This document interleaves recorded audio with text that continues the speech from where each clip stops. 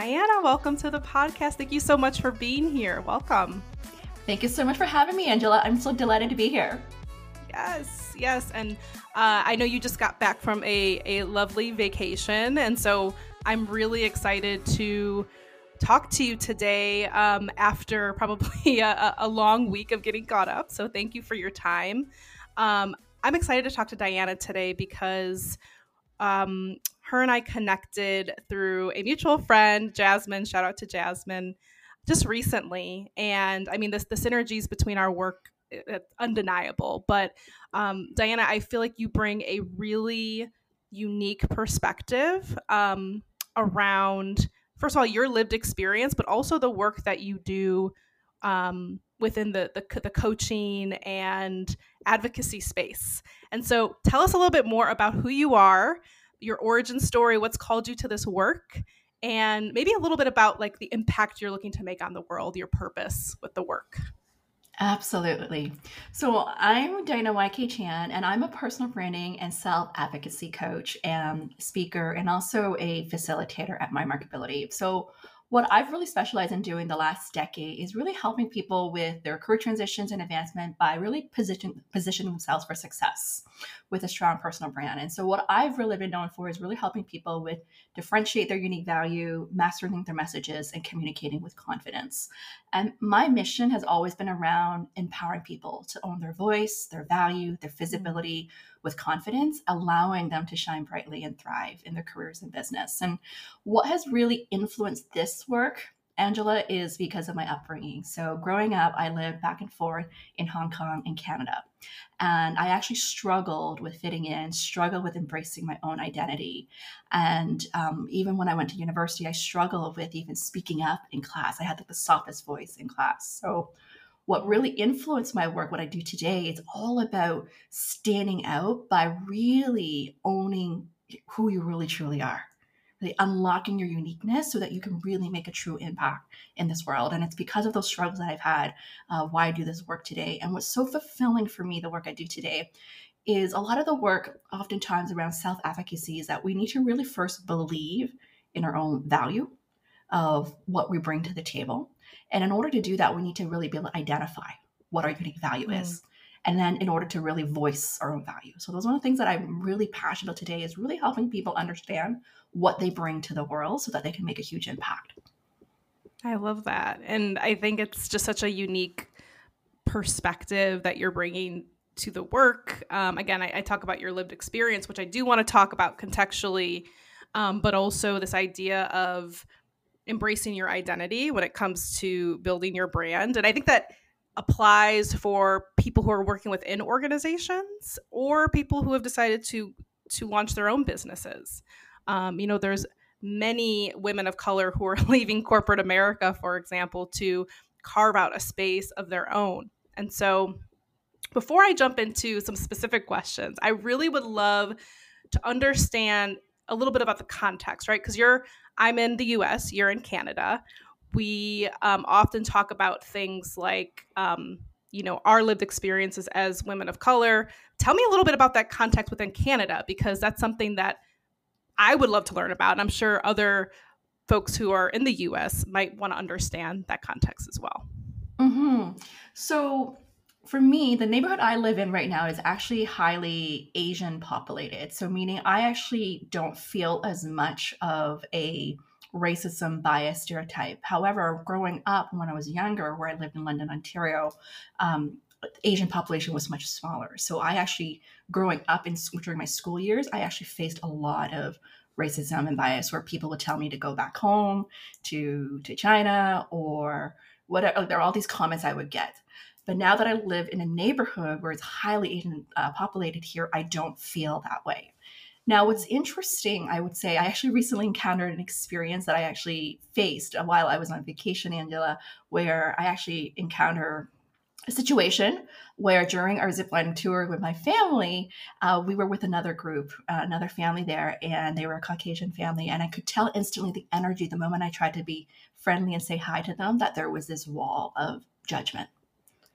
judgment. And I think I think how I felt that time was based on our skin color of how we looked there. And I really tried to be friendly because this is like a family outing there. And I faced two incidents where it kind of left me uncomfortable and I wasn't sure how to deal with it. One was the comment made by the father of, "Oh, I didn't know Canadians are so loud." And that was a comment because I was cheering my kids on when they were going down the zip line there.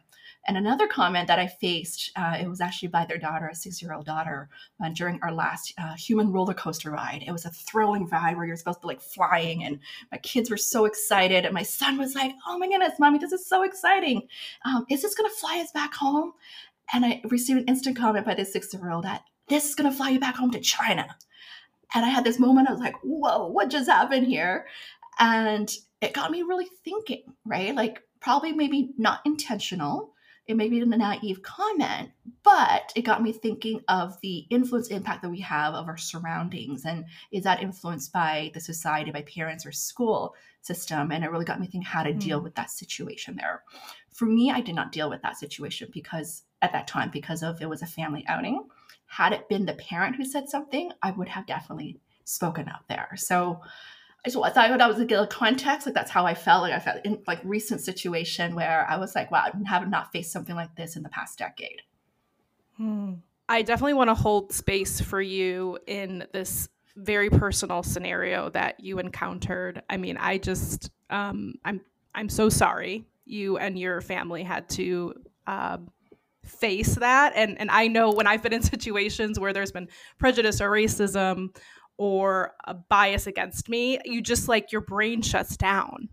I've really have been working on that like regulation because what happens to me, I shut down, and I've learned how to take a moment and process it and then be able to advocate and speak up for myself or ask for clarification, right? Because when you shine a light on the behavior or the comment, then you're almost in a very challenging but friendly way, asking them to explain themselves. And there's some self-reflection that goes into that. So I would love to hear about the advocacy part because I have my own experience, but what are some things people can do, leaders can do as parents within organizations to speak up for others, but also what can individuals do to advocate for themselves? Such a great question. That was a very loaded question. That's such a great question. Like how to advocate for yourself and for others, right? Like, and I think the first step, I would say part of it is we need to, one is acknowledge that bias exists. We need to acknowledge that. I think that's part of advocating. Like we need to understand there is that there, whether it's implicit or explicit, by recognizing, that's really the first step, I would say, is risk recognizing, educating ourselves about the different types of bias. That's the first step there. Because by doing that, then we're like, okay, well, what can we do about it? Right. The next step is really around, okay, developing our voice, which to me, this took me years, I would say as well, even developing my own voice to be able to speak up, right? Strengthening our own communication skills, building our confidence, whether it's through our own thoughts, our own experience, our own feelings, right? I would say it's really for me the last 2 years where I started sharing more of my own personal stories as well. So it really took a lot of courage as well in developing that voice there. The other piece is really around validating the experiences by actually listening to others. Right? I think part of it is we need to learn to listen, understand, see things from different perspectives and supporting others as well, whether you've experienced or not. I think that's part of it, acknowledging that there. And I think a big part of something that I've really been doing a lot is learning how to be more assertive as well. Right? When we notice something, like even this is something in this recent encounter, like I didn't actually speak up because it was with a child, that I think that if it was someone like an adult, like I would be even more assertive and like, can you tell me a little bit more of why you said that, right? Like really questioning that as well and responding as well, right? And I think this is where the big piece as around is we need to also, as organizations or as leaders, is cultivating like allies and supporters as well in helping fight that bias there. Like even for me being like, I think being, I guess, Asian Canadian here, it's important for me to also seek understanding of like, Asian American experiences as well. Like, even though they're Mm-hmm. similar, there could be differences, right? And but also Yes. learning from different cultures, right? Whether it's Black, brown, or whatever, we need to Mm-hmm. understand. And I think the other thing is, being a coach is being curious and asking questions, right? That's part of being curious, is seeking clarification, curiosity, trying to see things from different perspective, encouraging us to Mm.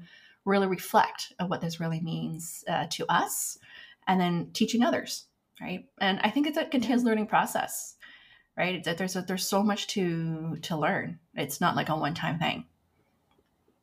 Yeah. And, you always don't have to get it right.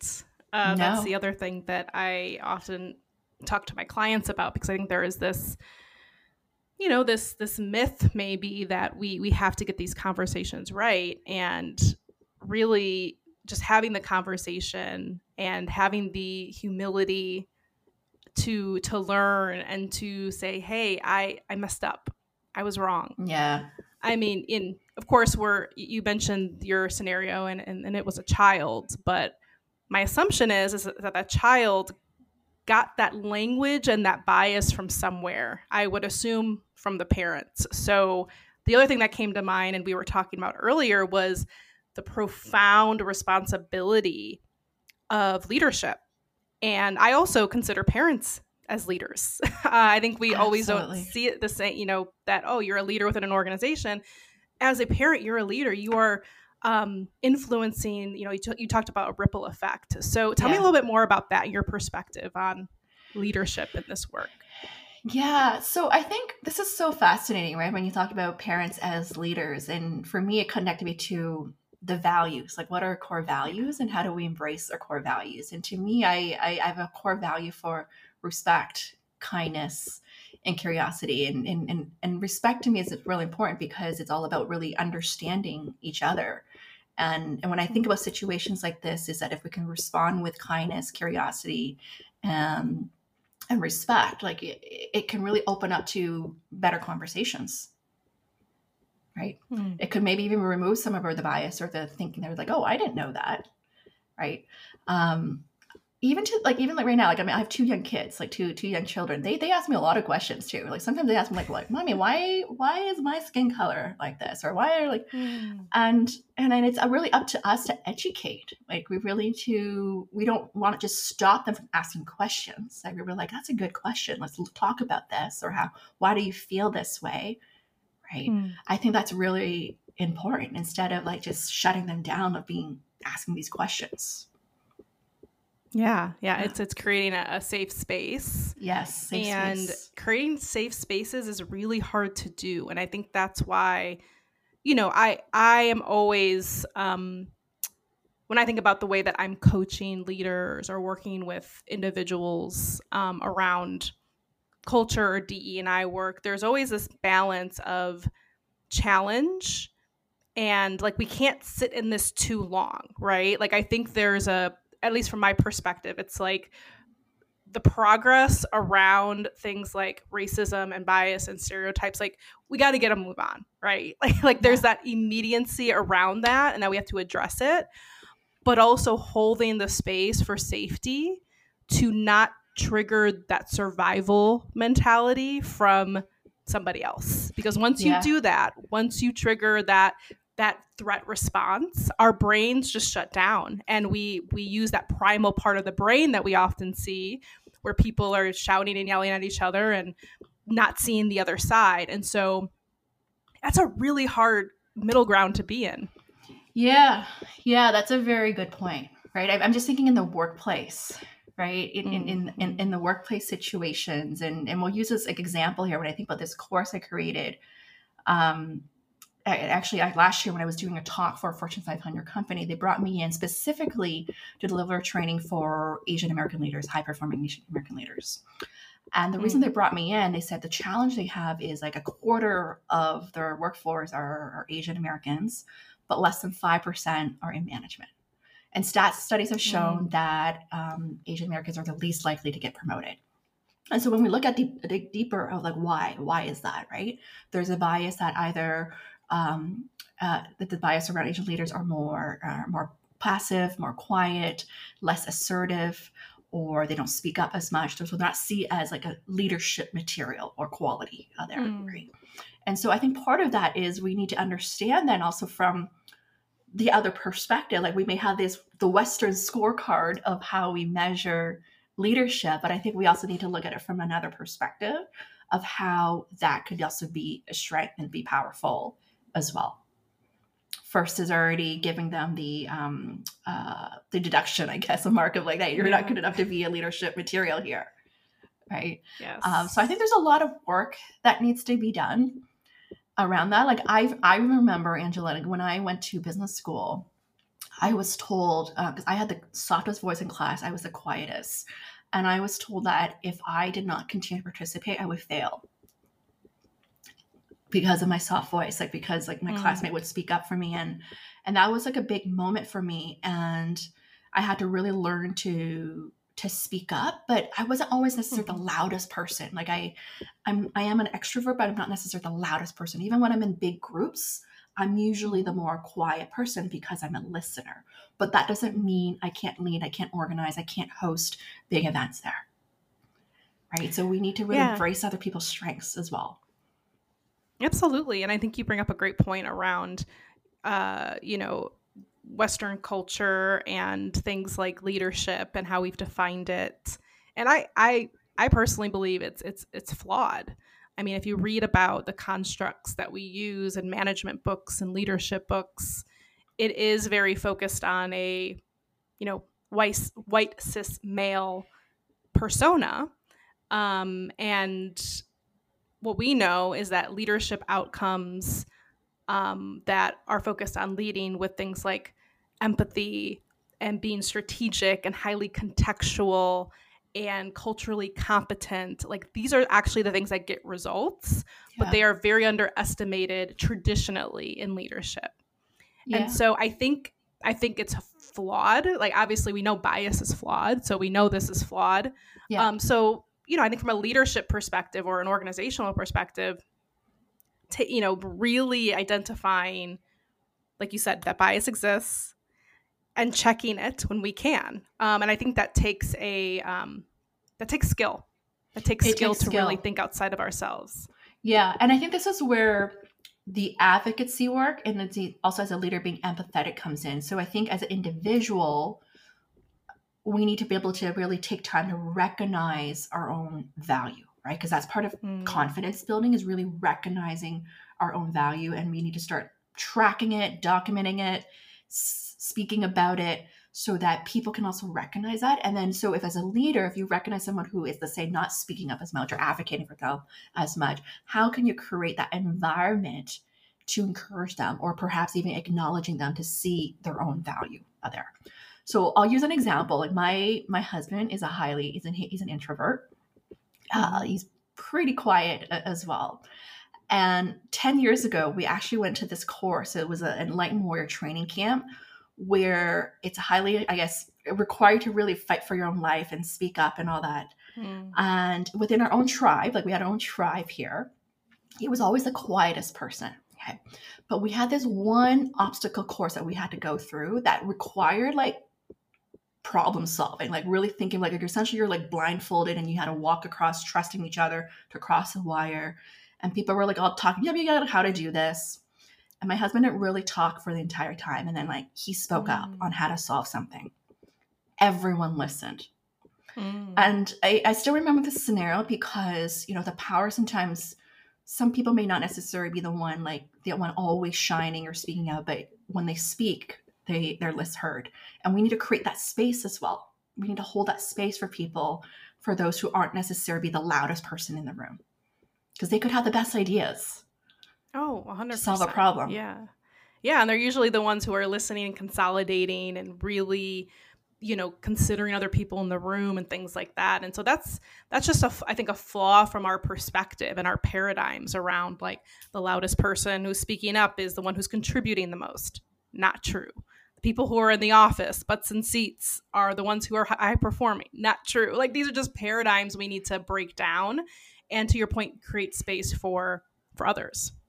Exactly. Exactly. Yeah. And I think this is what I'm seeing right now. The work that I've been doing I've traditionally been working with a lot of like the individuals one-on-one, but the last several years, organizations have been inviting me to come speak.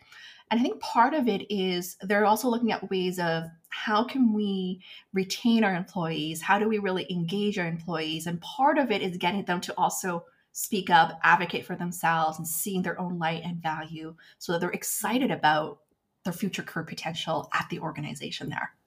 Hmm. Well, I think that's a great segue into how people can work with you. So tell us a little bit more about where people can find you, and what are some things that you do to help organizations and individuals in this space?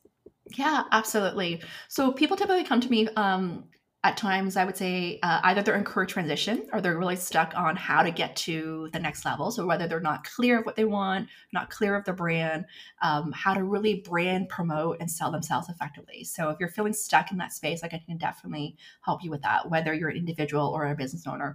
And then from organizations, typically they'll reach out to me when they are looking to create a training to help really elevate people's confidence, their voice, their value, to also improve their morale and employee engagement there. So people can reach out to me, connect with me on LinkedIn at Diana YK Chan, or on my website at mymarkability.com. I'm also have a YouTube channel at Diana YK Chan where I constantly create a lot of great long form content, training content on these topics as well. Also active on Instagram there. Oh, the other thing I want to mention that I forgot to mention, Angela, is I'm a LinkedIn learning instructor. So currently I have the course on navigating bias and stereotypes as an Asian American professional. Definitely check that out. I think for organizations, this is a great bite-sized 9-minute course to learn about the different bias situations, how to deal with that. So I think that's a great course I want to promote. The other one is on how to pivot your career. I have another one on presenting with confidence, and another one launching today on networking in the digital age. And then another one coming in a couple of weeks on how to increase your visibility at work. So these are the type of courses I'm creating this year to help individuals and organizations there. Amazing. Well, we'll make sure to include those links in the show notes so people can check you out. Diana, thank you so much for your time. Thank you for sharing your story. I know that can be a vulnerable moment. So want to just thank you and send gratitude for that and sharing your experiences with us, and hope to have you back soon. Absolutely. Thank you so much for having me, Angela.